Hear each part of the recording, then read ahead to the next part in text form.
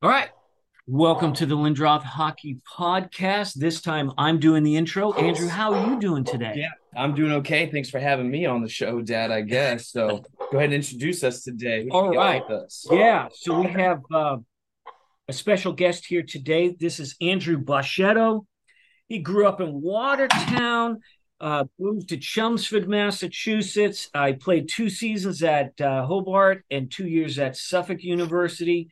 Went right into coaching. I'm just going to list the places he coached. He started at Proctor University uh, and did some stints at Curry, and then Salve Regina, 7 years in Niagara University, Colgate, August is it? I think it's Augustana, and then currently at my alma mater, UMass Lowell.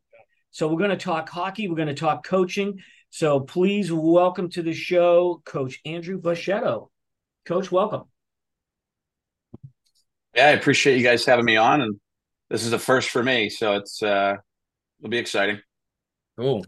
All right. So growing up in Massachusetts gave you a great hockey environment. Talk real quick about how you fell in love with hockey at a young age, or maybe you didn't. No, it's a great question, and as you get older, I think you look back and start to appreciate things a little bit more and the little memories that you have as a kid. And I have three young kids of my own, so it's and I lost my dad a few years back, so you start to look at things in a different light. And for me, my love probably started around 3 or 4. My parents were divorced. I was fortunate enough where I had pretty much two dads. My mother remarried, and I remember skating on a pond in Waltham, Mass, for the first time. And I just the feeling of being outdoors in the wintertime and on the ice and skating, it was just something pretty special for me. And then it kind of moved on. And I probably have 3 or 4 things that really kind of shaped hockey for me. I didn't think I was going to play in the NHL or anything like that. It was more along the lines of, you know, being the water boy for the Watertown high school team, and going in between periods and seeing the environment of a team when you're 6 or 7 years old or 8 years old. And the team aspect of hockey has always been the thing that's kind of pulled me, whether that's being a coach or a player. Um, and so those things have excited me. And then my parents kind of allowed me to follow my dream, and we would go and see the Bruins play in the old Garden. Yeah. The place used to shake when I was a kid, and I remember one fond memory. I mean, I went to the Stanley Cup game when the lights went out at 1 o'clock in the morning versus the Oilers. I think I might have been 8 years old, and I remember thinking it was so cool to be up till 2 in the morning because we had to wait for the game to start back up. That's crazy. Yeah, and Glenn Wesley missed the open net. I'll never forget that. If he hit Yep. it, who knows where that series would have gone? But those are the things that um, get you excited about the love of the game. And I try to figure out how I can do those things for my kids, whether it's hockey or soccer or whatever, or maybe piano. I don't know, but like I felt like my parents did a good job of allowing me to fall in love with it a little bit and put me in those situations. It's funny because I grew up in Massachusetts as well, and I remember that overtime game that you just mentioned, and I remember being so superstitious. I had to go to the bath. I had to pee like there was nobody's business, and I didn't do it through the whole overtime. I figured if I went to the bathroom, they would lose. Well, you know how the game ended, so there goes that superstition. Yeah. But that's how crazy I was as a fan. But Yeah. all right, Andrew, you got the next Yeah. question. So you played 2 seasons at Hobart and then two at Suffolk. You're about a game or a point per game player at the time. So kind of talk to us about your style of play back then, and then of course those 2 years each at both the schools. Yeah, it was a unique situation. I love my time at Hobart and playing for Coach Taylor. He's still a big mentor of mine. I call him all the time for advice, especially when I was early on in my career and even later. Like he's probably one of the best coaches in college hockey that's not talked about enough.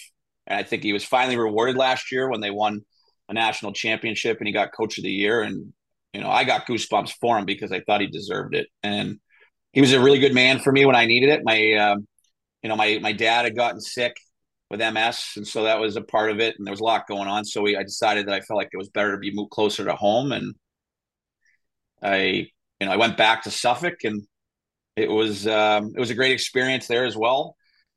But I also worked more to pay for school there. So I was working at the bar at the Purple Shamrock in downtown Boston, and then going to school, and then going to practice, and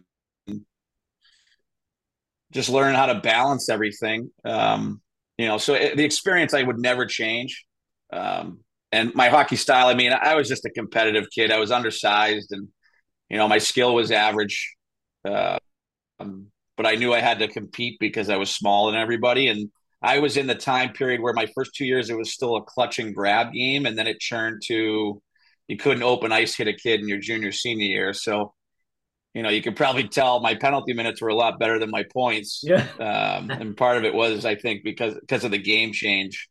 And that was a lot to get used to, but I wouldn't change anything. I did 2 years at each, and it was both great for different reasons. But So what made you what was the yeah, turning point of getting into coaching right away? And from former guests, usually it's like, I didn't mean to do it. I just kind of fell into it because somebody said, "Hey, I think you'd be good. Why don't you be my assistant?" But how did you get into coaching? yeah, it's I was fortunate. I had really good coaches in high school, prep school, and college, and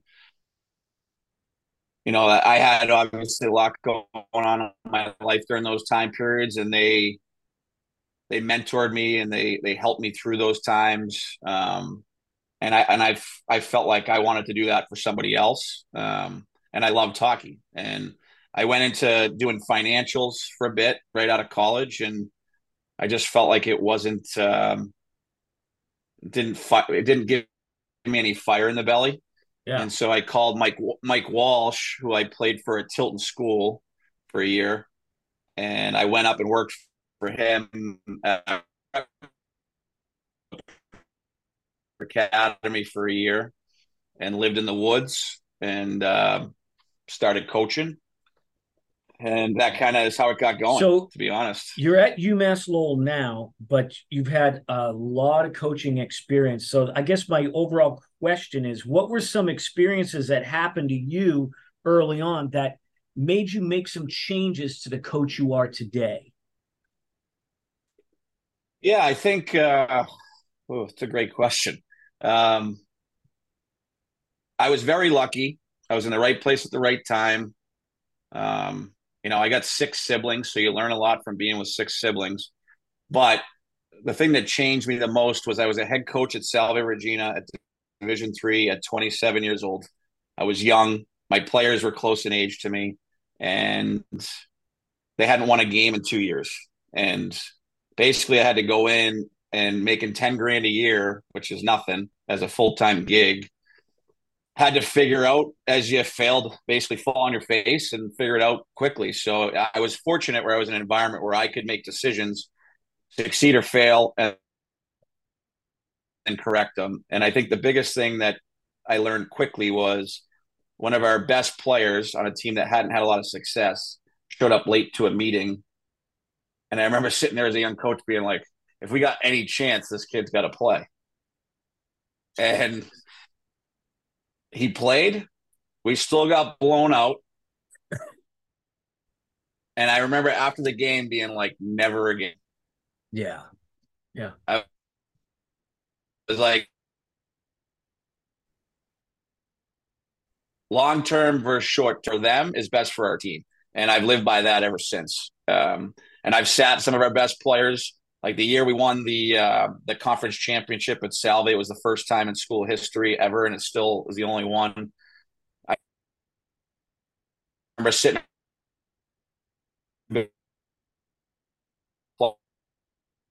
players like 4 games before playoffs, and then they need those things to reset. And your other players that maybe are playing in a limited role, they will look at you and be like, you know what? Coach isn't afraid to hold everybody accountable, including myself, but he's willing to hold the best guys accountable, talent wise, and that's how you create trust. That's how you create a family feel and knowing that we're in it for the right reasons as a team versus the individual. And that's one of the big changes So, for me one was of the early things that we on. like to do on the show too, is really give like a behind the scenes look of like what it's like, especially where we got scouts on, coaches of any kind and everything. And just the life of working towards being an NHL coach, AHL coach. You had mentioned you only made $10,000 full time that first year. So when you're starting off coaching and you get a gig or something like that, how do you live and be an adult? What if you got kids or something? Is this something that's possible? I mean, how's that go?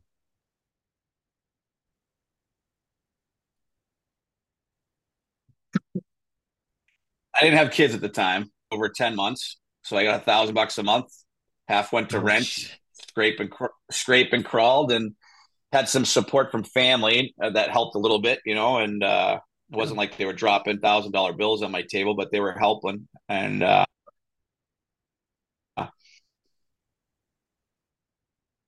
then I worked in the summers working camps.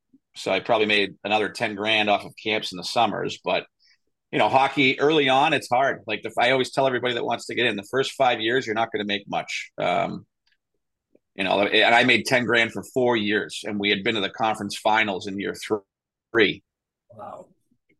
So, 30K bump, but still wasn't like I Yeah. was hitting home runs. Right. Yeah, so you're now at UMass Lowell. So you're at probably, I guess, the most competitive school that you've been coaching at. How's things going there, and what is it like working with Norm Bass?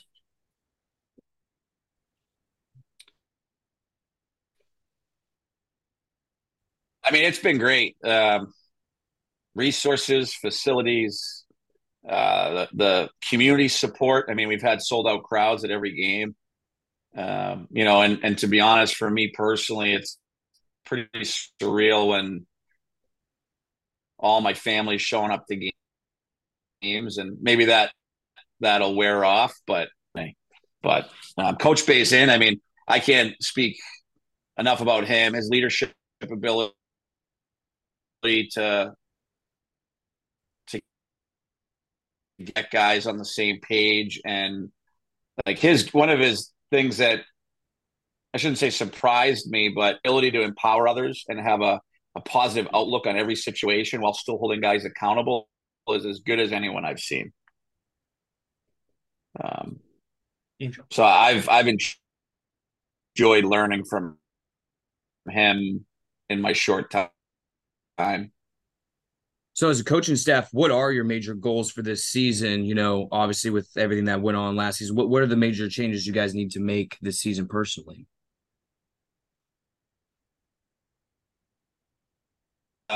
Myself, Eric Sorensen came over from Holy Cross. Dylan Zink was on staff more in an operations role, but was an All-American defenseman at Lowell. So we're really learning each other right now, which is a really cool part to be involved with because you're learning each other's strengths and figuring out how we can kind of be more efficient.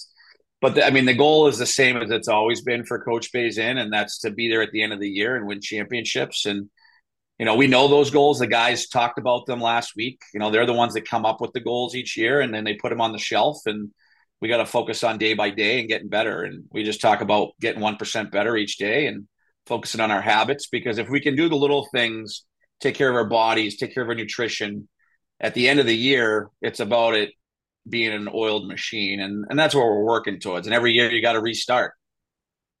And Coach Bazin, we're learning from as a staff too, because he's been there more consistently than anybody else in Hockey East, and has probably one of the best winning cultures over the last decade in college hockey. So that's the big piece, is just the day by day So stuff. we're going to talk about recruiting, but the question I want to ask just for our listeners, what are some things about an associate coach that the average fan may not know about? So we're going to talk recruiting here, but give us the I guess the crap duties here, Yeah.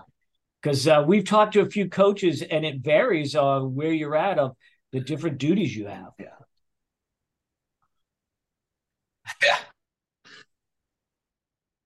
I don't know if there's a right answer for this one. I mean, it's probably more administration driven with the tag, um, like behind the scenes paperwork type stuff. And, I've been in other places where some people are associate heads. And, my goal personally, individually with this is it's just a name, like I want to be an assistant just like the other guys because I don't want it to be a tiered system. I want everybody to have a voice, and that's what working with Dylan and with Eric and with Coach Bazin, but let's say Eric and Dylan right now has been awesome because we all have different strengths and we all have a voice and we're not afraid to share. And that's the one thing that I think the role that I'm in, I want to make sure that everybody can share what they're thinking and it's not going to be judged. We're not looking for my answer, Eric's answer, or Dylan's. It's what's the right answer for Lowell. And that's the piece that for me as an associate head per se, um, is where I want to bring the value and make sure that we have a family within the family. Because we got to be the leaders. And my belief, whether I've been at Niagara, Salve, Colgate, is if things are going well with the program, usually we're in a good place. If things are off a little bit, where are we at as individuals? And so we got to grow if we're expecting our players to. And so it's kind of a whirl around a circle answer there. But that's where I probably would put it. So what is the best part about coaching to you? I know it's a generic answer, but what is the first thing that comes to your mind? Like what you, excuse me, what you really enjoy from it? I mean, my favorite part personally is, you work with the players individually or in small groups or in video sessions, and you try to help them grow in their game or help them, just with seeing things from a different light and improve it. And there's nothing more rewarding than working on those things in practice, whether it's a one-timer shot off the pass or,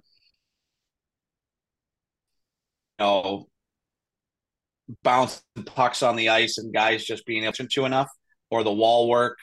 And then in a game, that play happens. They make the play and they come back to the bench and then they just fist bump you. And it's just nothing said. It's just you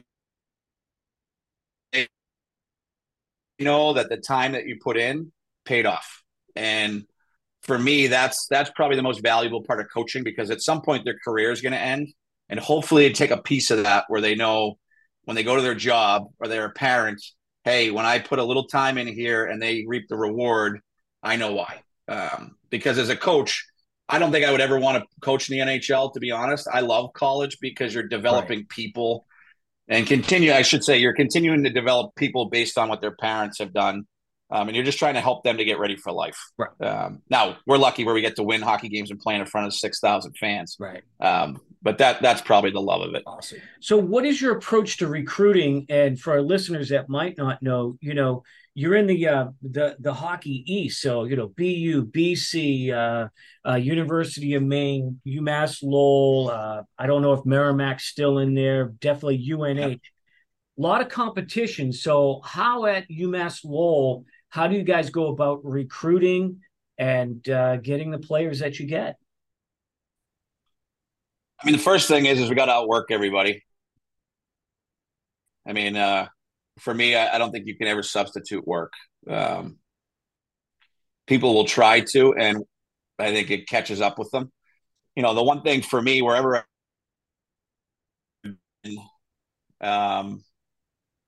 and going to places like Lowell, they have the same cultural belief. It's about the people at the end of the day. So I joke about this, but I'm like kind of half joking. My wife can go into the rink. She knows enough about hockey and she can pick out the best hockey players. Right? Like, hey, that kid's pretty good. Yeah, I know. He's he's drafted by Philly in the 4th round. Yeah. Awesome. Like, it's pretty obvious. So, for me though, it's the people, like being able to dig under the rock and find out about people and their family and their upbringing and, what other sports they played or what adversity they've been through or what's their summer job or like when you start to find out about people and there may be a 7.5 out of 10 versus the first rounder that's a 9.5. Those 7.5s, in my experience, can get to an 8.5 or a 9 because of their work and their willingness to grow and having a growth mindset. And I mean, that's kind of it in a nutshell. But the relationship side of things, there's got to be a trust, especially in the recruiting world of college hockey today. You know, you look at some of the recruiting lists, people got 30 names on it, 40 names on it. Like Lowell has the lowest amount of names on their recruiting board. Why? Because we're going to make sure we know the people, and then we're going to go get them. And want to be a part of Lowell and the way we do things. It's just, we don't need everybody. We want the right people, I guess is what it comes back to. And that's the way I was brought up. That's the way I live. And, you know, everywhere that I've been in college hockey, we've had success. Maybe we don't have the top tier first rounder, you know, that we've gone against at BC or BU the last weekend, but we get the people that want to go to battle and they take pride in beating those guys. And that to me is Lowell. Yeah.